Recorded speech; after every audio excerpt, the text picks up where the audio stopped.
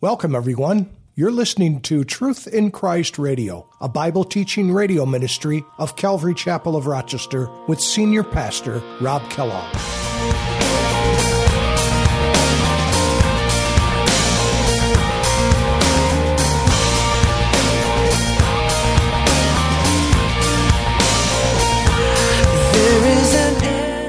A lukewarm person is, as one author explained, someone who has enough religion to get him to church, yet not enough grace to change his life. And that is true. That is true. It's so important because lukewarmness, again, it speaks of indecision. It speaks of being double-minded.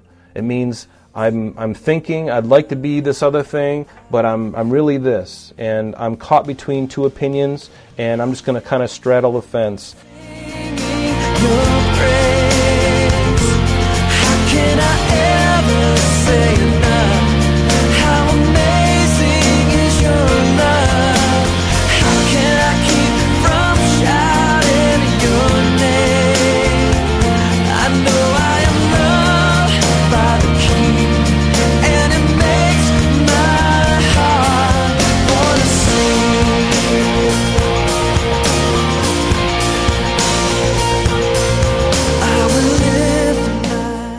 Today on Truth in Christ, Scripture says, "You are neither cold nor hot." This picture of lukewarmness would immediately connect with the Christians in Laodicea because the water they drank every day was lukewarm. Jesus said, "Just as the water you drink is disgustingly lukewarm, you are lukewarm and neither cold nor hot."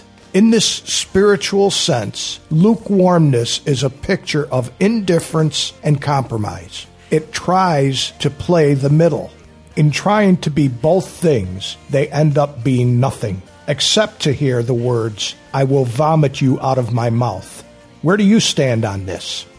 Now let's join Pastor Rob with today's lesson. The firstborn over all creation, for by him all things were created that were in heaven and that are on earth, visible and invisible, whether they be thrones or dominions or principalities or powers. All things were created through him and for him, and he is before all things, and in him all things consist. So it's very clear to me that before you can create something, you have to exist beforehand. So this all makes sense, and doctrinally throughout the Bible, that is obviously what it says. So that's really what this verse means. Notice when Jesus goes on here and speaking to this church, he says, "I know your works." And the idea is, I know your toil, I know your labor, I know the things that you do, and the Lord knows what you do, and the things that you have done, the sacrifices that you have made, the service that you provide here at the church, and even service to Him that you do outside of the church, outside of the building, I should say. The Lord knows all these things. And He says to this church, He says, "I know your works, that you are neither hot nor cold. I wish you were hot or cold." See, being cold is someone who is spiritually indifferent. They're kind of apathetic. They live in unbelief. They can even be hostile towards the gospel. It could be someone who is unsaved or not born again, as we would say. But being hot is just the opposite, isn't it? Being hot speaks of somebody who is born again, who is literally boiling over with spiritual fervency, that there's someone who loves the Lord, they love the Word of God, they love to talk about the Lord, and they're pursuing the Lord, and they want to get that message out, and that is someone who is hot. And when someone is spiritually cold and knows it, guess what? There is hope. And that's why Jesus said, "I wish you were cold or hot." Because if you're cold, He can do something with it, right? If a person is cold and they know they're lost and they don't have any salvation and they haven't given their heart to Christ, you can work with somebody like that. But someone who is straddling the fence, who is neither cold nor hot, but is somewhere in the middle, these are the hardest people to minister to. And perhaps you've been in churches, and even in our church, there's been a handful of people that over time I've been able to talk to, and you never know really where they're at, because they say one thing, but their life and their witness is completely different. And you just scratch your head, and you're wondering, what is going on here? And so these are things that we really need to examine. That's why we need to examine our own hearts in this letter. And believe me, folks, this is not an easy letter, but it's something that we have to look at. So Jesus said in verse 16, "So then, because you are lukewarm," and the idea of lukewarm is klearos, which means a tepid, where you fluctuate and you're just kind of all over the place. He says, because you are that way and neither cold nor hot, I will vomit you out of my mouth. The King James Version says spew. The New King James says vomit. And the idea is just that very thing, is just the Lord. It is so displeasing to the Lord to have someone who calls him by name, but yet their lives are completely, there's just no evidence of it at all. And Jesus said, I will just vomit you out of my mouth. And these are very hard words from the Lord. Very hard words from the Lord. But being lukewarm, it speaks of someone who's half in, they're half out. They got 1 foot in the world and they got 1 foot in the kingdom. It's being in the middle of the road, being neutral. And in our Christian walk, there is no room for this kind of thing. I would encourage you to make your yes, yes, and your no, no. If you are a Christian, then get in the game. And if you are not a Christian, just be honest about it and say, Lord, I've been playing a game, but there's no fervency in my heart. I've got no desire for you, Lord. I got no desire to read the Word of God, and I certainly don't have any desire to talk to people about you. And if that is the truth, we have to ask the hard question. Lord, am I even one of yours? Am I even one of yours? My heart is just not there, Lord. And the Lord's like, I can deal with that. If you're honest with the Lord, He already knows. We don't need to have some kind of pretense and fake our way into this thing. People do that all the time. There's a lot of actors in churches these days. But God is looking for the real, genuine article. And there's no reason why we all can't be the genuine article, because it's simply a confession away and a surrender away. And it's that simple. But again, our pride, if we're not careful, gets in the way. And we're just like, no, I'm going to do my own thing, but I'm still going to have my foot in the church, but I'm going to have my foot in the world. And believe me, the Lord knows that you have need of things. He knows that you need to make money, and He knows you need to provide for your family. None of those things are foreign to Him. But you can still be a sold-out, believer in Christ and still be working all of these different things, because guess what? Now he's got an ambassador at this job. He's got somebody who loves him at this job, because guess what? All those people at those different jobs, all those people there are hopeless. Many of them are. They're on their second and third marriage. One guy is drinking himself to death. Another one is smoking pot on the side, and he doesn't want his wife to know. And their kids are running amok, and everything is a mess, and they're all in debt. They're all broke. They're all despondent. They're not talking to each other. They're on their phones all the time whenever they are around each other. And these are the things Jesus says, let your yes be yes, and your no, no. For whatever is more than these is from the evil one. Did you hear that? Make your yes, yes, and your no, no. If you are a Christian, then be a Christian. If you are not, then ask the Lord. Ask the Lord to give you that new birth.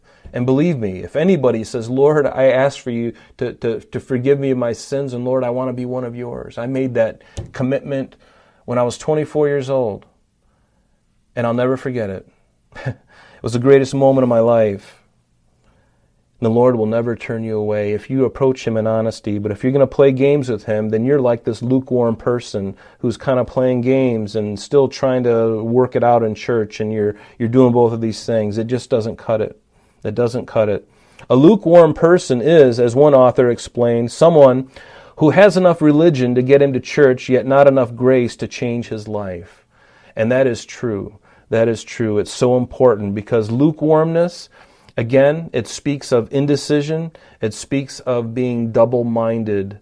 It means I'm thinking I'd like to be this other thing, but I'm really this. And I'm caught between two opinions, and I'm just going to kind of straddle the fence. In Psalm 119, verse 113, the psalmist says, and I believe it was David who said this, he says, I hate the double-minded, meaning somebody who is divided in heart or mind. And see, that's what a lukewarm person is. They're double-minded.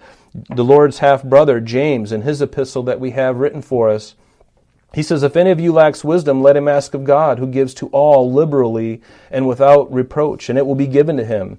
But let him ask in faith with no doubting.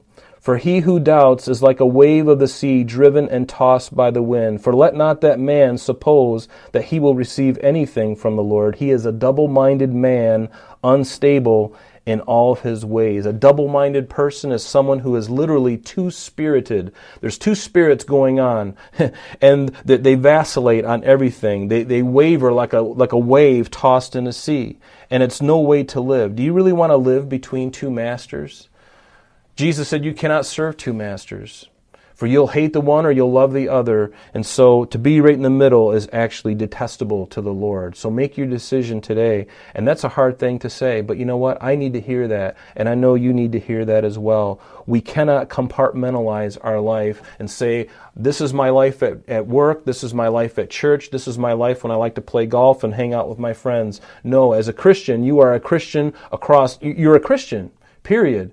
Across all the spectrums, no matter what you do, you're a Christian. Your life should exemplify the very life of Christ. It doesn't mean you're perfect, okay? It doesn't mean you're perfect, but it does mean that you're not sinless, but you should sin less as you go on. You know, you should be putting away those things, turning from things that you know that aren't right, and you know they're not right, and yet you continue to do them.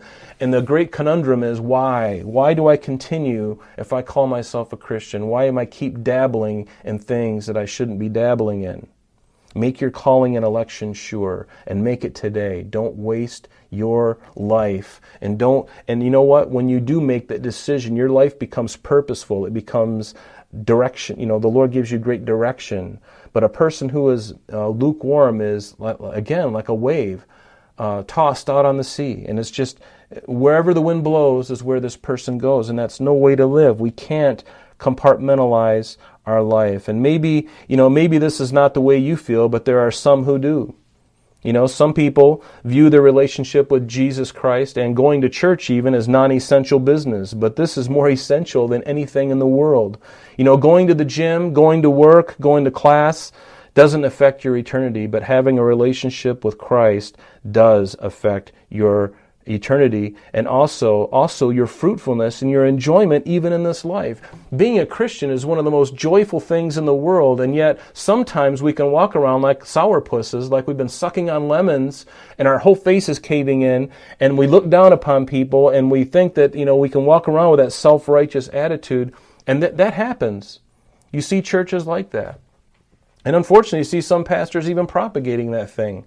You know, we're the only church that's holy. We're the only right church. Hey, listen, there's only one church, and that's the Church of Jesus Christ, regardless of who you are and what you do. But it's interesting, you know, that just to bring some current events into this whole thing, liquor stores, abortion clinics, those things are essential business in our country. Isn't that amazing? Some legislatures, some state legislators hold that as essential business, but not churches. And I think they really need to reevaluate that position. They've got it all wrong. The whole world is upside down. The whole world is a mess. It's upside down. And I think our president recently, this last Friday, had something to say about that. We just got to find out if he's really got the authority to do that. Otherwise, we might be starting a little sooner. But again, more than just the law, we have to look at what is right for people. And so that's the thing we got to be careful of. We got to let this play out a little bit longer. So hang in there, folks. Hang in there. But church is essential. And your relationship with Christ is even more essential, because that is the main thing. You know, it almost seems, it's like a paradox. When we looked at the church of Sardis a couple weeks ago, it was called the dead church. And now we're looking at this lukewarm church. You know, it just ought not to be. Something that is lukewarm is neither hot nor cold, and it's just unsatisfying. It's unsatisfying. Have you ever had a cup of coffee, and you go to, someone gives you a cup of coffee, and you grab it by the handle, and you're bringing it up to your mouth, and right before it hits your mouth, you realize there's something not right. You don't feel the steam coming up on your face. You can feel the warmth in the glass or the lack thereof, and you're like, and then you take a sip, and it confirms that the coffee's been sitting out for a half hour, and it's cold, and there's nothing more detestable than hot coffee. I like coffee, and so I'm always constantly warming up my coffee. I like it hot. I don't like it cold.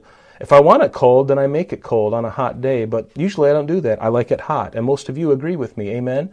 However, when you pull that up to your mouth and you take a sip and it's cold, it's detestable. It's especially when you're looking forward to it. And so the church can be a lot like that. I'm not saying that this particular fellowship, our fellowship, is like that. I think there's remnants of it in our hearts that we have to examine today. And certainly globally, the church is heading in that direction. We see it. The visible church, they're going in that direction.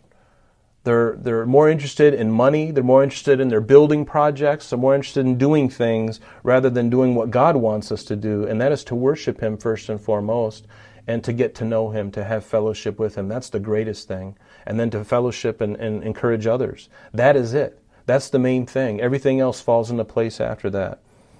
So a church that is cold is one where there's no evangelism, there's no desire to walk in purity, there's no desire to gather to fellowship, no desire to read the Word of God.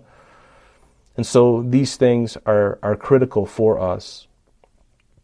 One of the interesting things about this city of Laodicea was their water supply. They didn't have an adequate water supply. So what they would do is they would have two different aqueducts coming from two different cities. One was from Colossae, who was a church that Paul had ministered to and written the letter to, and that was about 6 or 7 miles away. And the other one was Hierapolis, and this area was known for its hot springs. And so there were these underground aqueducts that would bring these water sources into Laodicea. But the problem is, by the time that cold water came from Colossae, and by the time the hot springs from the Hierapolis got to Laodicea, by that time, through traveling underground through these aqueducts, the water was what by the time it got there?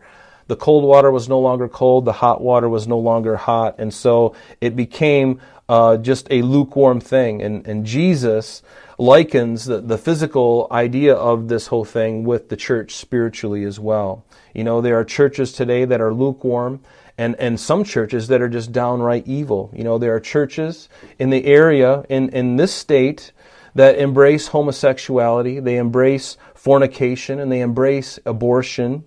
There are pastors of churches that are homosexual and are actually married to members of the same sex, and they're teaching their congregations, and the congregations are okay with it. This is insanity. It's sin. It should not be. You know, and so these things are horrible, and the things that are happening. And so we see this spirit of Laodicea all over the place, and it's really an unfortunate thing. It's unfortunate. You know, we would invite anybody who is dealing with any issue, right? I mean, a church should be open to anyone who is a homosexual or someone who is involved in fornication, a man and a young man and a young girl. Even if they're involved in that, they're welcome to come in. But our hope is that they will come and change and not come in and stay the same. If they're embraced by the church and their activities that they're doing, there's something wrong. We ought to love them, but tell them the truth, right? Because they need to turn from their sin, right? Because the Bible says that it's sin. So we can no longer coddle these things. We have to make a stand. We can love the people, but just like in our own lives, we hate our own sin, don't we? Do you hate your own sin? I hate my own sin. I hate that part of me, and any time that I'm thinking or about to do something, you know, it's just like, Lord, help, you know, and thank God for His Holy Spirit. But we do love people, and the Lord loves people. He doesn't have a problem with somebody who is a homosexual coming into the church, as long as that person's coming with a broken heart, or at least with a heart that's open to hear the truth. You know, and that's the difference. That's the difference. There are some churches that wouldn't allow anybody like that. But guess what? The church is not supposed to be full of saints. Hopefully the church is filled with sinners who need Christ, because that is who Jesus died to save, to set free. And I was one of those sinners, and I still am a sinner, but saved by grace, just like you, hopefully. So praise the Lord for that. You know, John Walvoord, who was a great Bible teacher, a great biblical theologian, he said, there is no one farther from the truth in Christ than the one who makes an idle profession without real faith. He says, how many church members are far from God, yet by their membership in a professing church have been lulled to sleep into a false security. No one has been harder to reach for Christ than the religionist. Far easier to win the harlots and the publicans than to win the Pharisees and the Sadducees. And so that is a really tough word, but it's true. It's hard to reach somebody who thinks that they're okay, that they're in this lukewarm place. So why would Jesus vomit this church out? He gives the reason in verse 17. He says, because you say, I am rich, and I have become wealthy, and have need of nothing. And he says, and do not know that you are wretched, miserable, poor, blind, and naked. You know, when he mentions these words like poor and blind and naked, he's speaking spiritually. Certainly, they were very rich physically. Certainly, they claimed to have their eyes wide open, and so they would claim that they can see, but yet Jesus says they were blind, and they were clothed because this church, this city, was known for its clothing and its tapestries and those things, and black wool, which they integrated in some of their fancy clothing. So they were very much they were into style. And yet Jesus says, for all of that, yet you are naked. Yet you are naked. This church was known for its affluence, its prosperity, for its medicine, its manufacturing, and certainly its banking. It formed a tri-city relationship along with Hierapolis and Colossae. And around 60 AD, it said that there was a great earthquake in that area, and it just leveled the city of Laodicea. And instead of relying upon the Romans to come and build the city up again, they were so wealthy and they were so proud in their vast resources and their banking prowess that they decided, we don't need any help, we'll do it ourselves. And they did, and they built it up themselves. And they were known for their making these glossy black wool that would be woven into their garments that they would sell.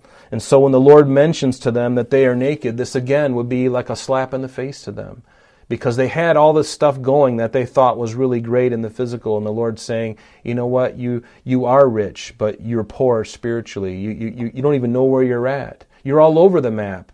You say that you can see, but yet you are blind, and you're so rich in your clothing and all the things that you have, and yet you are naked. There is nothing about you that is worth anything. And that's a very hard thing. And this is the modern church. Much of the modern church. Not every member of the church, and certainly not every fellowship, but this thing is, this idea that we are rich and in need of nothing is pervasive across our land, across the world for that matter, in the time that we live in. But the answer to the Lord to us would be the same. He says, do you not know that you are wretched and miserable and poor and blind and naked? See, Jesus is not a respecter of persons. He's not partial to anyone or any group. He will tell it like it is. He is truthful, right? We established that from the very beginning. He is truthful. He is truthful. Churches today are more concerned about making money and funding their buildings and their programs. They're more concerned about marketing techniques and getting demographics for the area to find out how they can support, how they can get more members in their church by maybe having a baseball diamond behind the church and doing all these other things. So then the church becomes rather a servant of people rather than a servant of God, and giving the people what they really need. They don't need more sports. They don't need more activities. Although those things are good in and of themselves, there's nothing wrong with those things. But when that's what's drawing people in and there's no teaching of the Word, what is the point of even getting together? You might as well go to your public school. Go to Penfield High School. They got all of that stuff, and they've got the highest quality stuff because our taxes are so high. Trust me, in Penfield they are. And many of you from Penfield know what I'm saying. And Fortune 500 ideas from board members slipping into the church, slipping in. Instead of doing the right thing, they get out these things. What can we do to attract people? What can we do to hold their membership? Maybe what we'll do is we'll force them to give us their W-2.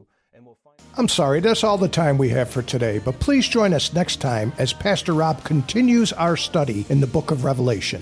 Calvary Chapel of Rochester is located at 2503 Browncroft Boulevard, Rochester, New York, 14625. You can reach us at our church office between 9 a.m. and 4 p.m. Monday through Friday at area code 585-586-3140. If you would like to have an audio CD of today's message mailed to you in its unedited form, simply mention today's date when contacting our church office. You can also contact us via the web by logging on to www.calvaryrochester.com. There you will be able to access a number of useful things, such as information concerning our beliefs, our ministries, contact information, our location, service times, and much more. You can also download or listen to the radio and sanctuary messages free of charge from the teachings link at the top of the page. To listen to Calvary Chapel of Rochester sanctuary messages or Truth in Christ Radio on your mobile device, just subscribe to both through Google Play and Apple Podcast. You may also join us on Sundays and Thursdays through live streaming of our services and Bible studies. Just click on the online services link. We're so glad that you could join us today. And if there is any way that we can bless you in your walk with Jesus Christ, please don't hesitate to call our church office. Remember, Jesus said, "I am the way, the truth, and the life, and for this cause I have come into the world, that I should bear witness unto the truth. Everyone who is of the truth hears my voice." May God bless you in abundance today as you walk with Him. And until next time, this has been Truth in Christ.